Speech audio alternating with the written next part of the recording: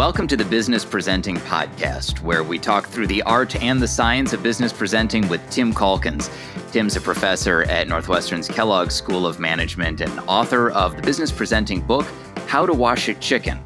I'm Abe Lebetkin, and on this podcast, we're unpacking key themes from that book. And Tim, one of the elements that you spend a lot of time in the book talking about is the importance of pre-selling a presentation. Well, if there's one thing you can do to help your presentation go well, it's to pre-sell it. And this is something I find that people, if they haven't been in the business world for a while, or if they haven't done a lot of presentations, they don't always think of this. But pre-selling is a fundamental technique to make sure your presentations go well. And when you're pre-selling, what I mean by that is before you go to a big meeting, you schedule individual conversations with the people who will be there. And so you take them through the recommendation, you take them through the presentation well in advance. So by the time you get to the actual presentation, they've already seen it. And that's sort of that's the gist of pre-selling. And it does wonderful things for a presentation. So there's three big advantages to pre-selling. So number one, when you pre-sell a recommendation, it gets better because what happens is you get input, you get ideas, you find problems, you find the mistakes. And every time you take somebody through a recommendation, it's going to get stronger and it's going to get better. The second thing that happens is that you get people on your side. So when you take people through it, what you do is you incorporate their ideas. And as you incorporate their ideas, what's happening is you're building support. You're making sure people are aware of it. You're familiarizing everybody with it, and you're gaining support as you go along. So by the time you get in the meeting, you'll already have people in the meeting supporting your recommendation. The third thing that happens when you're pre-selling is that you get more confident. You know, it's very scary to get up and do a big presentation, an important recommendation in front of a group, especially when you don't know how they're going to be reacting. It's completely different if you're doing a presentation when you know the audience is going to support it because you've already taken everybody through it. It's a totally different experience. So when you get up there, you're going to feel more confident than you would otherwise because you've already gotten people on board. Now, how you execute on that pre-selling vision requires a bit of nuance. Absolutely. So, there's a whole series of things to remember when you are pre-selling. It's not as easy as it seems, I guess, like many things in life. So the first thing you really want to remember when you're pre-selling a recommendation is that you want to meet with people well in advance. So if you're doing a presentation in a week, that's a pretty good time because now when the presentation's still a week away, you've got time to react to the questions. You've got time to deal with the input. So what happens when you pre-sell a recommendation, if it goes well and if people are being candid and honest, they're going to give you lots of suggestions, lots of ideas. They might tell you their objections or their concerns. All of this takes time to respond to. On occasion, you'll have a meeting, you'll pre-sell something, and then you'll have to go back and meet again because they would have brought up some issues. And you're like, boy, those are good issues. I've got to think about those. And then you've got to go back and schedule another update and do another meeting. So the first thing to remember is you got to get to people well in advance. If you're meeting someone right the morning before a big presentation, that's a disaster because you don't have any time to react to it. The other thing to remember is that when you're pre-selling, you want to get people's input. And if you want people's input, you want to bring something that looks like it is ready for their input. You want to look like you're open to their input. And one way you do that is if you're showing someone a document, you make sure it is clearly labeled draft. So you might write on the front draft or rough draft or initial scribbles or first thoughts. And even when you position the meeting, you say, this is just a work in progress. It's just where we are right now. We've got a lot of work to do, but I want to make sure I get your input on it. And when you do that, you're being very open and you're saying, I want your input. I want your ideas. It's not a finished document. Now, if you show up with something that looks like it's finished, it's a very different kind of meeting because there it looks like you don't really want their input because you're already done. I mean, it's done. So you clearly are not looking for their input. You are just trying to sell the recommendation. So you really want to go in there with a draft. Even if the whole thing's done and you're basically complete, you still will write on it, rough draft, something to indicate that. And then you want to be sure to ask for questions, input. When you're having one of these meetings, it's really good to say, I just want to make sure, are we missing anything? Does anything in here look funny? Do you have any questions that I can answer? And I really want to get your reaction. And you're just trying to get all that input, because that input is going to make your recommendation much, much better. One of the things that can happen when you do go and get a bunch of input is at times the input that you get from one person might contradict the input that you get from another person, or might contradict the main point that you're trying to make, or might contradict your opinion on it. How do you reconcile those differences? Well, it's really good to get that input ahead of time. One of the toughest things in a presentation is when you're doing your big recommendation and somebody, maybe the head of sales or the head of R&D, they put up their hand and they're like, well, I'm sorry, this is just not going to work. And let me tell you why. And that's always a terrible moment. Now, when you're pre-selling, what you're going to find is you're going to get input, and sometimes it will be contradictory, and sometimes it will go against your recommendation. The thing to remember is that you're much better off getting that input ahead of time. Because if you get the input ahead of time, it gives you the option to do different things. So, for example, you might look at the input and say, well, boy, that's a very valid concern. I mean, they may well be onto something there. And then I've got to go think through that and figure out how do I deal with it, or figure out maybe why it's not as big a concern as this person is speculating. Or if you know that two people are going to disagree, well, then you've got the opportunity to figure out how are you going to deal with that disagreement.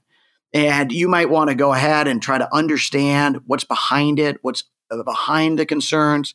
Generally speaking, when people have concerns or when they're against a recommendation, there's a reason why they're feeling that way. And if you probe and try to understand, you can try to figure out what is it that's causing that. Maybe there's an assumption, or maybe there's a piece of analysis that people are looking at differently, or there's a way of thinking about capabilities differently, but it gives you the chance to dig into it. So I think it actually is very good when you find out ahead of time that, people have different opinions. You try to address them. Sometimes you'll know, though, that there's going to be a fight. And you walk into the presentation and you're like, you know what? People in here do not agree at all. And I know that. And I'm going to set up my presentation to, because I know it's going to happen. And so I'm just going to set up my presentation to incorporate that and to try to really figure out how do we get to some consensus. What are some ways that you advise people to incorporate that in? What are some techniques that people can think about to address the fact that as they're presenting a particular concept, there might be people in the room who see it differently? Well, if you know how your audience is feeling, you can change how you write the whole presentation. In a way, this goes right back to what we were talking about a few sessions ago in the podcast, with this whole idea that a great presentation comes from really knowing your audience. So, for example, if you're going to give a presentation and you know that everybody in the room agrees with you because you've pre-sold it, you've gotten in the input, and everybody's pretty much on board, well, then you can get in there and you can get right to the recommendation, and you can move fairly quickly, and you can get then on into the interesting questions of how do we execute this and how do we get this recommendation moving forward. And that's the way you set up the whole presentation. Now, if you know, though, that there's going to be a fight, or you know that somebody in the room is really opposed to your recommendation, well, then you're going to go back and build a different presentation. One thing you might do, for example, is you might say there's two ways to look at this issue. There's A and there's B, and there's reasons to believe in both of those points of view, and there's merit to both of them. So let's take a look at A and let's take a look at B, and let's try to think about which is the better way to go forward. When you do that, what you're doing is you're recognizing the other point of view. You're saying it's a relevant point of view, it's a credible point of view, but then you're also going to explain why it isn't decisive, why that doesn't carry the recommendation. Either way, though, you still want to know where you stand as much as you can before that presentation begins. So when you think about pre-selling content ahead of a meeting, how do you advise people determine whether it's every participant in the meeting who needs to be pre-sold, whether it can be done in small groups, small pairings perhaps, whether there are people in the room who maybe don't need to be pre-sold on the content. Well, sometimes you have such a big meeting, you cannot pre-sell it. If you're doing a talk with 100 people or something, there's no way you're going to meet with 100 people ahead of time. That would be silly, and it would take forever, and you would never get there. Generally, what you want to do is you want to go back to think about who are the important people in the room. And if you can figure out who are the important, the influential people, then you could target your efforts on them. So, for example, at one point back when I worked at Kraft Foods, we were doing a huge restage of the barbecue sauce business. And I was proposing with my team that we totally revamp how we market the barbecue sauce business. We were going to rebuild quality. We were going to do less discounting. We were going to raise the promoted prices. It was going to be a rather big change for the whole business, new advertising, new promotional programs. But getting people on board to the plan was really challenging. In that case, when I assessed it, I knew perhaps the most important person was the head of sales. Because if the head of sales said the program wasn't going to work, well, then there was no way it was going to move forward. So I knew that was going to be a key person to pre-sell. And I spent a lot of time meeting with the head of sales before the meeting. I met with him once, and then I came back with a different plan to try to address some of his issues. And then we revised it again. And eventually we got him on board through a whole series of different things. By the time the big meeting unfolded, he was on board and everything went fine. Now, in that meeting, the head of R&D was just not a particularly important figure. They're an important figure for many, many reasons, but they didn't have a lot of involvement in this particular decision. So I didn't waste a lot of time pre-selling that person just because their opinion wasn't going to be decisive for this particular recommendation. So what you want to do is you want to really think about who in that meeting is going to be influential, whose opinion is going to carry weight. And I've got to make sure one way or the other that I get those people on board. I want to go to a question that we've gotten from a listener, and this person wants to know when there is a situation where you're not able to get time on a key executive's calendar to pre-sell ahead of a meeting, what you should do. Well, the reality is that you're not going to be able to pre-sell everybody. I did a presentation recently down at McDonald's, and I was talking with Sylvia Lagnato, who's the CMO down there. And Sylvia was saying, I love the idea of pre-selling, but quite honestly, I just don't have time for people to show up and pre-sell me all their recommendations. This is never going to work with my schedule. And I think that's a very important point.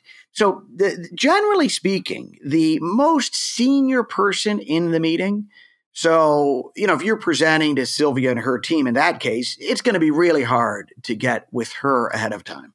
Or if you're presenting to the CEO, it's not going to be easy to get time with the CEO to take him through a recommendation or take her through a recommendation.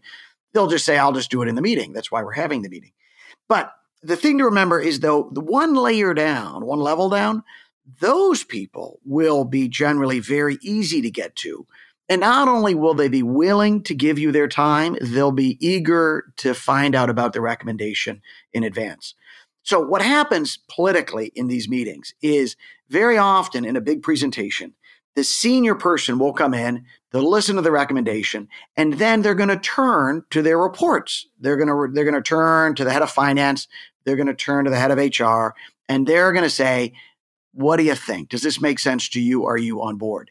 So those people really want to know what's in this recommendation. They want to know ahead of time. Do they support it? Are they in favor of it? So when they get that question, they look really smart. They can be like, absolutely. I think this is a great plan. We've been through it several times. I really like the way this element of it's working. And we've been able to design a particular program here to address one of my concerns. This looks great. So those people are going to be eager to meet with you. The other thing to remember about pre-selling is, in a way, pre-selling is a very savvy political move in an organization. Because when you go and reach out to someone and say, I want to meet with you, I want to take you through this recommendation, I want to get your input, what you're really saying there is that you think they're important and smart and their opinion matters and they're significant in the organization. And those are all very good things because it's almost being very respectful. You're saying you are so important in this organization that I really need your involvement on this presentation. But the nice thing is that's just going to do great things for your relationship, and it's going to make them much more likely to support you going forward.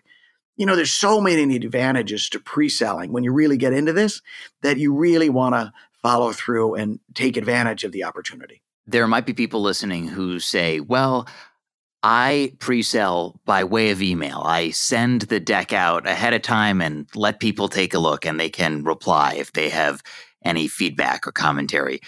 What would be your guidance or reaction to that?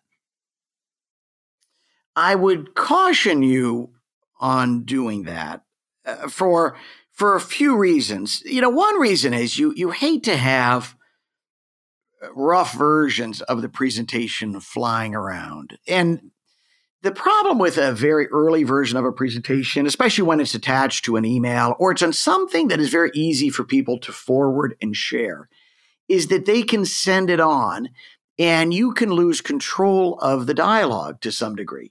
So let's say you send me a document and you say, this is just very rough, Tim. I'm just working on it. But I look at it and I say, my gosh, that is just a terrible recommendation. Then what happens is, then I send it on to one of my friends and I say, my gosh, can you believe what Abe is putting together here? This guy really is a nut, isn't he? And then all of a sudden that presentation flows to one person. Then the next person takes it and sends it on to the next person and says, can you look at this half-baked piece of work? And all of a sudden you've lost control of this narrative, this discussion. So when you meet with somebody in person, though, or when you do a FaceTime or something like that, an in-person where you can see them, it's a very different sort of connection. Ideally, pre-selling, you like to do it in person because that personal connection is really significant, and I think it helps a lot. You can also watch them, and you can notice when they're frowning or when they look confused or when it looks like they have a question. And it's a very rich experience. A lot tougher to do that on a conference call, much tougher to do that when you get into something like Slack or on email. It is really tough to communicate subtleties in those platforms. Those are great platforms for lots of things, but they don't capture subtleties that well. And when you're pre-selling, that's really what you're after. So are there any other tips that you have that you give people on pre-selling?